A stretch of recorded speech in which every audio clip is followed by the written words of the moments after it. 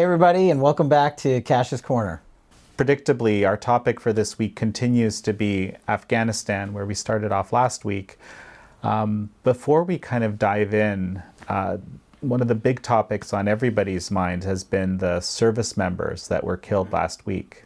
One of the, probably the worst thing about being in a theater of war is the possibility of losing Americans and soldiers, and we lost 13 of them this past week in Kabul due to a vehicle-borne improvised explosive device that was executed by a terrorist group. And, you know, in my service in DOD and in other departments, that is the single most hard, difficult thing to endure when you have to go home and inform their families that their loved ones aren't coming home.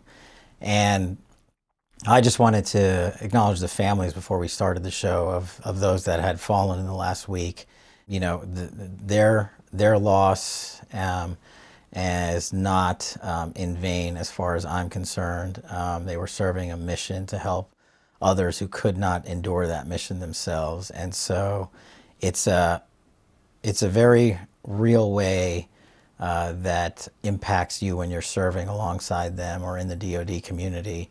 That makes the decisions you make real, because, you know, like when I was running the Department of Defense, there's always a lot potential for loss of life in any of these conflicts, and we had the biggest fatality, unfortunately, since Extortion 17 in 2011. So it's quite a significant date, and we just wanted to acknowledge it and let the families know that we're with them. I understand that they've now been airlifted to the U.S. Yeah. So what happens when service members are killed in combat or in a theater of war is there's a process called a dignified transfer, and they are airlifted on military transport planes with their coffins and the flags draped over them, and there's a formal transfer of their remains to the family members who are also at Dover, usually with high-level government officials. And I had to do one when I was chief of staff at Dover just last year. We lost 5 soldiers at a helicopter crash in Egypt. And you go there, and the most important thing is you meet with the families. It's also the most difficult thing I've ever done in my entire career. You can't help but weep with them. You can't help but realize the magnitude of their loss, and that your decisions could cause you to return to Dover for another dignified transfer. And of course, we do everything we can to avoid that, but that makes your calculations, especially in a theater of war, so much more precise and necessary and needed to be based on intelligence and sound advice. And so we try to learn from them, but those are some really hard times, the hardest. As we're filming, basically the 31st deadline is looming.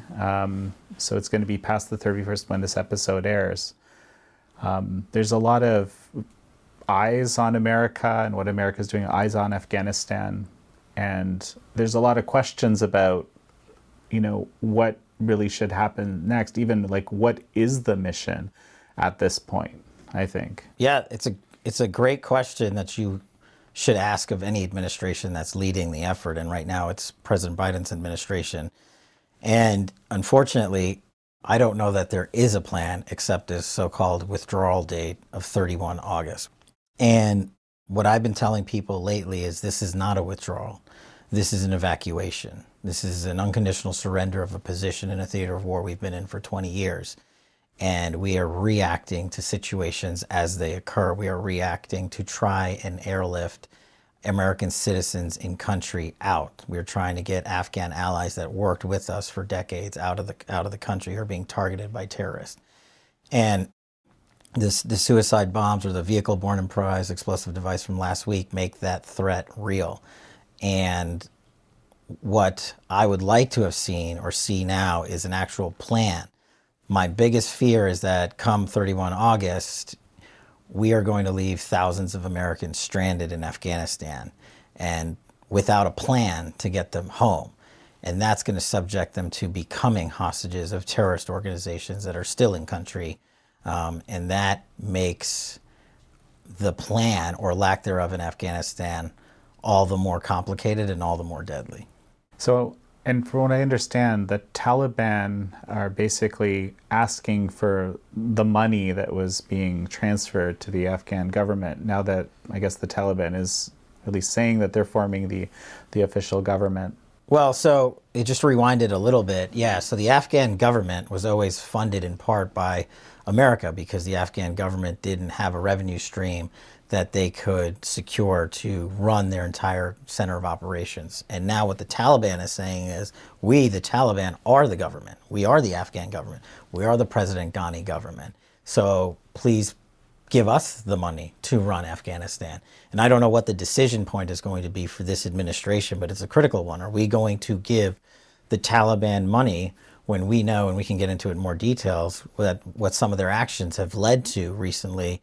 The 13 soldiers being killed, namely up front, is the one that comes to mind. But there's also the failure of the Taliban to permit American citizens to leave Afghanistan that wanted to leave. And it's not just their failure, it's also a failure of this government right now in terms of not going out into the country and retrieving Americans like we should have planned to do ahead of time. That's why it's not a withdrawal plan, it's an evacuation, and which was highlighted most significantly by our Chinook helicopters literally airlifting Americans off the rooftops of our embassy in Kabul, something we haven't seen since Saigon in '75. At this exact point in time where we're at, what could be the next steps? You know, I'm out of government, so I don't know if they'll listen to me, or unlikely. But here's what I know what me and my team would have done. We would never, and I've outlined previously sort of the conditions-based withdrawal that President Trump was going to, or did implement and did execute when I was running the Department of Defense. But basically, we were never going to leave Bagram, first and foremost. It's our center of operations. You cannot operate in Afghanistan without Bagram. And what I've been hearing and reading about lately is that the military leaders under this administration, that being the Secretary of Defense and the Chairman of the Joint Chiefs of Staff and others, gave the advice to this president that they did not need Bagram. I don't know if that's accurate, but that's what's being purported in media, and I could not disagree more. I don't know what intelligence they're looking at, because that intelligence hasn't existed in the 20 years we've been in country, and I don't think it changed overnight or over the course of a week. So either that's the position, that's what they were advising him, or they advised they advised President Biden differently, and he chose to leave Bagram anyway. Ultimately, the decision is the commander-in-chief, so the decision was with President Biden, and the surrender of Bagram having cascading effects on not just our machinery and our weaponry, but our ability to go and save Americans who are stranded in Afghanistan. So tell me a little more about sort of the importance of this base. Like, why is this such a kind of centerpiece? So Kabul, you know, and having been there a couple of times, Kabul is basically a civilian runway that is in a valley, meaning it's surrounded by hills. And so from an operational security perspective, that's not good because you can basically aim down, have height coverage, and you are at a vulnerable position on the ground. Bagram, which is about 23 miles away from Kabul, was a separate geographic landscape that we, the United States military, owned and were able to securely house our soldiers and NATO soldiers as well. Our allied partners were there as well, not to mention be the central hub of military transport, helicopters, airplanes, and different kinds of air assets, and house machinery, billions of dollars of machinery, not just weapons and bombs and guns and ammunition, but our cyber capabilities, our technological capabilities. To run a theater of war, you need a logistical, what we call logistical node. And think about it this way. If you wanted to run any sort of operation outside of war, you'd need to be able to service the men and women who were there. You need everything from laundry to food service to mail service to communications equipment to recreation, morale and welfare boosting services. You need to provide this mini town all the logistical support they needed to function and to operate. And that's what Bagram was for us for all of Afghanistan. Basically, it was the linchpin. And losing that caused us, I think, a cataclysmic implosion of our security posture in the country. And we saw the results of it in days with unfortunate bombings by terrorists against our military. So in this reality, without the linchpin as you're describing it, without Bagram, what could be done here at this point? Well, there's a couple of things. We could restage to retake Bagram, and that would require some bit of military lift. And I get that the people in the media and the politicians will say, oh, we're going back into Afghanistan. Well, we up and left without a plan. So now it's the time to implement an actual plan, a strategy that will allow us to safely remove American citizens, our weaponry, our machinery, and get out of Afghanistan in a coherent fashion. If we don't want to go in and retake Bagram, there are other bases around the country that we could shift operations to, should the commander-in-chief decide to do that, to take the logistical component and shift it over there, to take our security requirements and move them over there, and to take our allies and house them there along with our soldiers, and have it be a point for lift, as we call it, lift operations for helicopters and airplanes to conduct the necessary security movements in country to remove American citizens safely. So they could do that. They could also stage in an outside country near Afghanistan with capabilities to fly in as needed. Those are multiple options that they could do. I'm not seeing that they're doing any of them. So when it comes to leadership in Afghanistan, yeah, of course, we have the Taliban. There's different players. We have the Taliban. We have the Haqqani network. And actually, it would be good to sort of understand the distinction there, because, again, there seems to be a bit of confusion about that. And then, of course, there's the Lion of Panjshir in Panjshir province in the north, which is basically a kind of a declared resistance, right? So if we're talking about, well, first let's just put to bed this notion that there's a distinction between the Taliban and the Haqqani network. When the Haqqani network was designated a foreign terrorist organization by the United States government in 2012 under the Biden-Obama administration, which was the right thing to do, their name, their formal name, is the Taliban Haqqani Network. There is no distinction in terms of one group versus the other in terms of their terroristic capabilities. Now, they, as a branch of the Taliban, tend to be more violent. They are the ones that kidnap most of our hostages. They are the ones, I believe, who are currently holding Mark Frerichs for the last 2 years in the AFPAC region. He's a former Navy officer who was kidnapped about 2 years ago, and I believe they're holding him, and I don't know what's become of that. But the notion that the Taliban is not in touch with their partner organization, who are the Taliban Haqqani Network, I can't believe that this State Department just this last week said they were two totally separate organizations. They're not. In terms of leadership, this is the other question, people are dodging, which is, well, who's going to run Afghanistan? And that's the whole point. It's never going to be us under President Trump. He wanted out because America didn't want to be there forever.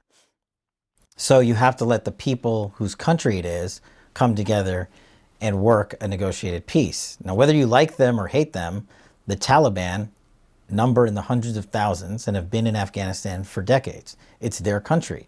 It's also the country of the Afghan nationals who have been in Afghanistan for decades. So these are two big organizations, two big groups of people who have controlled factions of the government for years, and they need to be able to govern together without America's presence. But in order to do that, you have to engage them. And I'm not saying that the Taliban are good people. Most of the Taliban are not. Most of the Taliban want to hurt American interests. But you can't have it both ways. You can't say we're leaving and not talk to the Taliban and say, will you negotiate a peace with the Afghan government so you can rule together jointly? That was always our plan. So yes, we did negotiate with them, but we put conditions in place to make sure that our citizens and service members were protected and the withdrawal was done in an orderly fashion. And that's the difference between that withdrawal and what you're seeing now as an evacuation. I don't know who in this government is currently talking to the Taliban or with the Afghans or moving money. I'm not sure of any plan. I've looked, I've asked around, and I just don't see one. Well, and so then what about the North? So the North is very historical in Afghanistan. And this guy, Massoud, who is running this northern province or this valley up there, his father was the same guy who cleared that area of Afghanistan against, at the time, the Soviets and others. And so it's a very historical region for these people who live there. and they wanted to be there. So that's another faction you have to take into consideration. And it's sort of a repeat of history in that that region was cleared by the so-called line of Panjshir back in 91 for the same reasons, because the Soviets' attempt to secure Afghanistan failed, and they wanted to make sure they had their own home territory. So now this government's going to have to go ahead and deal with that reality, fast forward to 2021. And that's, I think, also where Amarallah, the first vice president, and now saying he's the president of Afghanistan, is in that. I guess it's anybody who's deciding to be not aligned with the Taliban has gone there. Well, that's one of the problems when you have a collapse of a government and sort of have an implosion as we have in Afghanistan. Many people are going to lay claim to be leaders of the Afghan people or regions in Afghanistan, not just the Taliban. And you have to be able to bring those people together. And that is the only way you are going to successfully have a government in place in Afghanistan. And it's going to be hard. It's not easy. I've been on the ground. I was negotiating with Ghani in just December of this last year with the Secretary of Defense.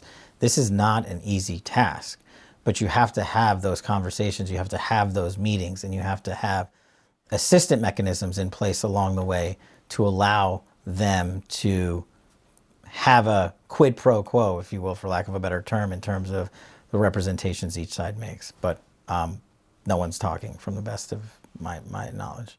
We were talking about the distinction between the Taliban and the Haqqani network. Mm-hmm. What about ISIS and ISIS-K? I think that could be lost on a number of people. Well, great question. And let's throw al-Qaeda in there too, so we can sort of delineate the distinctions. Look, ISIS is the global terrorist organization that was and used to be led by Baghdadi before we took him out.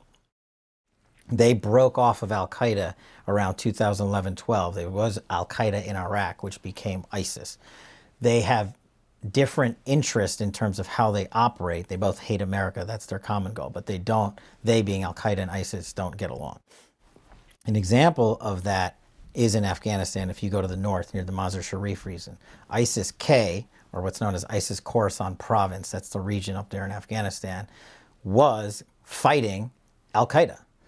And since we knew they were fighting each other and not us under the Trump administration, we let that continue because it's two terrorist organizations that have been designated that are fighting each other. We don't need to be in the middle of that. But what they did was, in this evacuation, in this vacuum and implosion, they realized that, they being ISIS-K and al-Qaeda, realized that they don't need to be fighting each other right now. They can inflict a lot more pain in American interest, which is ultimately their goal. It's always their number one priority is how do we hurt America and Americans. And with little resources, you saw ISIS-K, a faction of ISIS. So they have a official alliance with ISIS headquarters, for lack of a better word, and they are run by a separate emir of ISIS-K. They implemented a plan and caused car bombs to explode at a gate that was supposed to be secured by the Taliban, and that allowed ingress to the airport so that people could board flights to leave the country.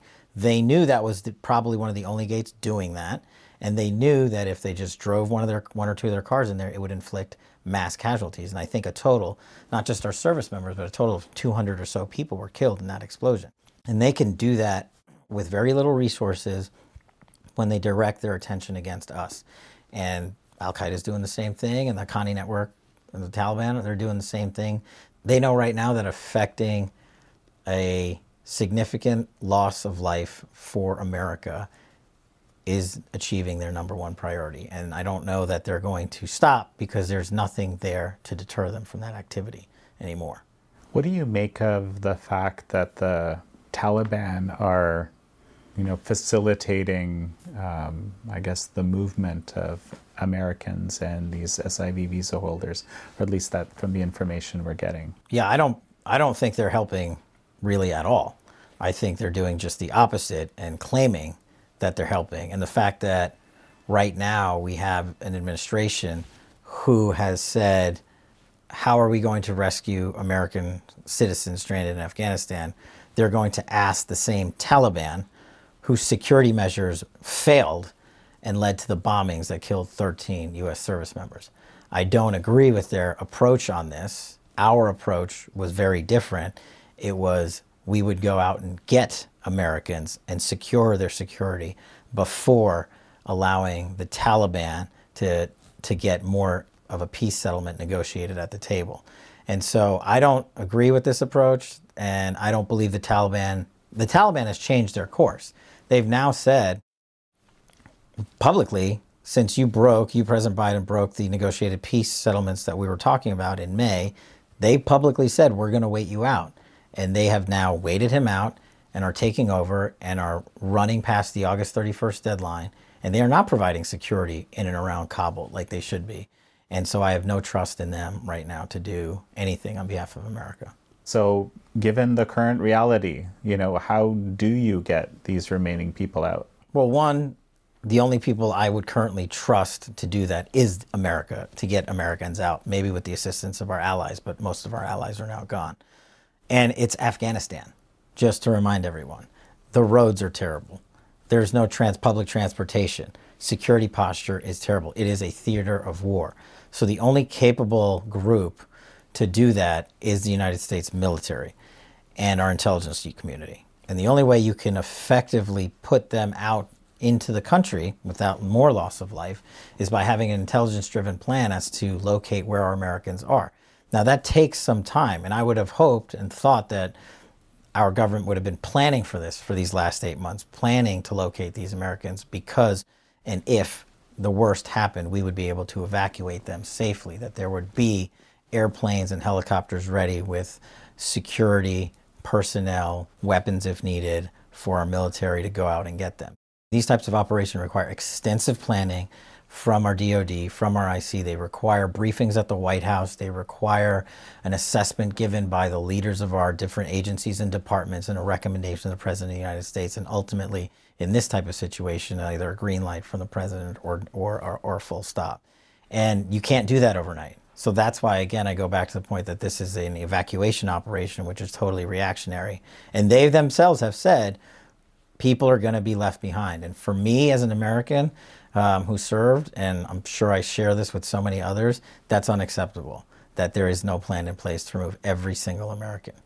In the last few days, we've had, for example, one group of civilians, ex-special operators, with some people actually on the ground and some people working out of their bedrooms in San Diego, coordinating networks and this sort of nature. There's been a bit of this kind of civilian effort. Lara Logan has been involved. This was Mike Brewer with his team. We've had him on American Thought Leaders recently. These activities are still happening, and in fact, they're kind of promising to continue with these activities in whatever way they can. So here's the reality. Those activities, in my opinion, should never have had to happen. Having civilians take up the role of government in a theater of war, I think, is the ultimate failure of the national security apparatus. But Americans are so instilled with the belief to do the right thing and not leave Americans behind that I'm glad these individuals are coming together and banding together and going to continue these efforts. I've been a part of some of these efforts and probably will engage more heavily in the near future on getting Americans and getting Afghans out. Because you're right, we and the individuals I served with aren't going to stop when we hit August 31st. We're going to keep going. We've been sending information there. We've been working our allies and our friends on the ground, and they have successfully removed a lot of people. But it's going to require, I think, months worth of more work. And if this administration isn't going to do it, I'm glad these folks that you're talking about are doing it, and we're gonna continue to be a part of it. Well, and this also raises an interesting question. So there is, of course, a significant number of Afghanis that have worked with the Americans who are looking to get out because they have targets on their backs, literally from having worked with Americans in the first place. And of course, there may be also other people who are just, would want to take the opportunity to get out. And of course, there may be people who have ill intent and want to take advantage of this, chaotic situation, right? Have you thought at all about how this should be dealt with in a reasonable way? Because of course, it makes perfect sense to support the people that have been supportive of Americans. How could you not, right? Yeah, from a general principle, I agree with that. If you've helped us in the past, especially in theaters of war, then in a time like this, we should be able to help them in return. It reminds me of the situation in Iraq in 2011, 2012, when there was a large-scale invasion to go into Iraq and re-up in that theater of war. And we lifted many of our partners, airlifted many of our allies and partners out back to the United States. And as you said, principally, that's the right thing to do, and I agree with that. The problem then, and that's the problem I'm going to get to about now, is that some of the individuals that were transported to the United States of America were actually ISIS. And it took us months to figure that out and find them because we didn't do an appropriate vetting procedure against them. So fast forward to Afghanistan, we are moving way more people out at a much higher rate of speed. By the tens of thousands are arriving to military bases in the U.S. And you have to have a plan to vet people in country in place if you're going to vet them properly. That is, run them through the entire intelligence community, run them through the CIA, the NSA, the DOD, the DIA, and all these other databases, and let our intelligence officers digest the information and the people that we're evacuating. You can't do that in an evacuation that's caused as an emergency reaction to a situation. You can't do that when you transport tens of thousands of people to America. Now, I want every single one of the people that has helped us to be evacuated safely. But the reality of the situation, the fear I have, is there was no vetting procedure to look at these people's backgrounds, and now they are on U.S. soil, and there is no plan as to what we were going to do with them. These folks can't live on military bases their entire lives, or even that long. They're civilians from a foreign country. And knowing al-Qaeda, how they operate, knowing ISIS and how they operate, knowing the Haqqani network and the Taliban and how they operate, yeah, I don't have access to the intelligence anymore, but I'm telling you, those guys are taking advantage of the airlifts out of there to place their operatives on these planes so they can get a free ride to America. And my fear is that they're going to start inflicting harm on U.S. soil. And our vetting procedures just did not exist to the measure they needed to, or to how we normally do it.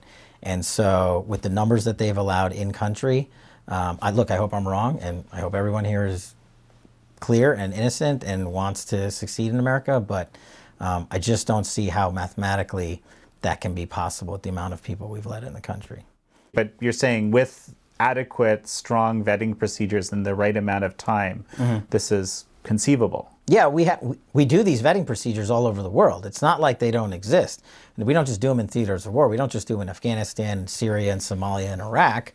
We do them all over the country. Look, the U.S. is conducting operations or helping our allies all over the world. And if we have, informants that help us, if we have allies that help us on the ground in different locations, in whatever country, there is a system in place to help protect those people if their lives are jeopardized or if their families' lives are threatened. So we have procedures in place to remove them. And the vetting process is critical to that. It's the critical first step to make sure we're removing people who actually have America's interest at heart. And while it's not 100%, it is very close to 100% if done correctly. And we just haven't done that now. So what's the next step with this in your mind? Well, I think we have to then, now with everybody that has hit American soil, we have to extensively vet them here. Now, I don't know what the plan is in place to do that while they're housed on American military bases, but I would be putting together teams of intelligence officers, of national security officials, law enforcement, FBI, Department of Homeland Security, and I would be sending these teams out to these separate bases and one by one, categorically and methodically go through these individuals, look for what we call derogatory information in our databases, and run all those names against criminal databases that we have, Interpol databases that are available to us, and talk to our allies and partners about their connections in different parts of the world.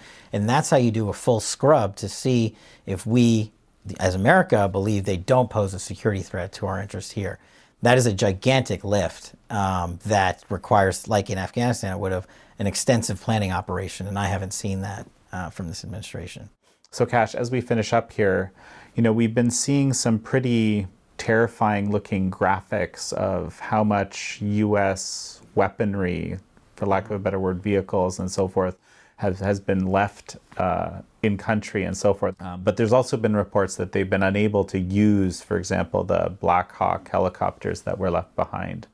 So, what do you make of this? Is there some way remaining to salvage this, or? Well, part of our conditions-based withdrawal under President Trump was we would remove all the weapons and machinery that we could, and the last thing we would do once we had secured a peace negotiation was we would destroy the remaining weaponry in country that we couldn't lift out.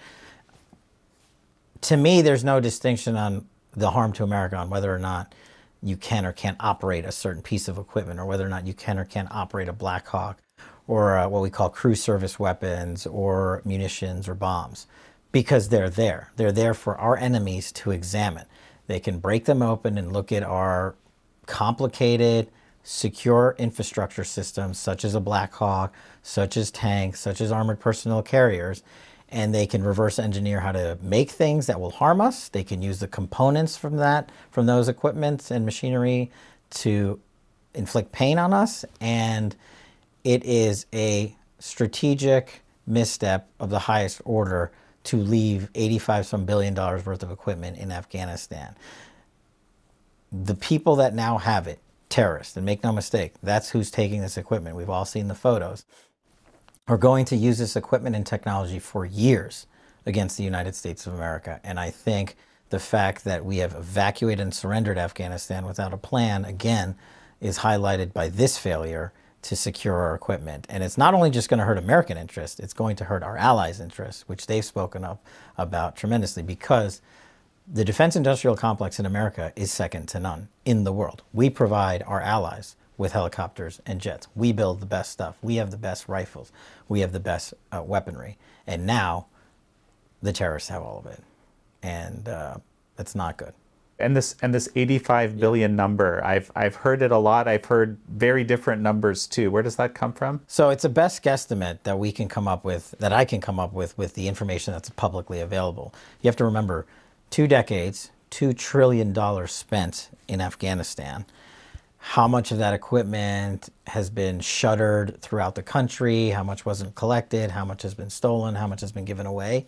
Based on the public reporting of armored personnel carriers, tanks, jeeps, weapons, munitions, ordnances, helicopters, that's our best guesstimate as a ballpark figure of what was taken.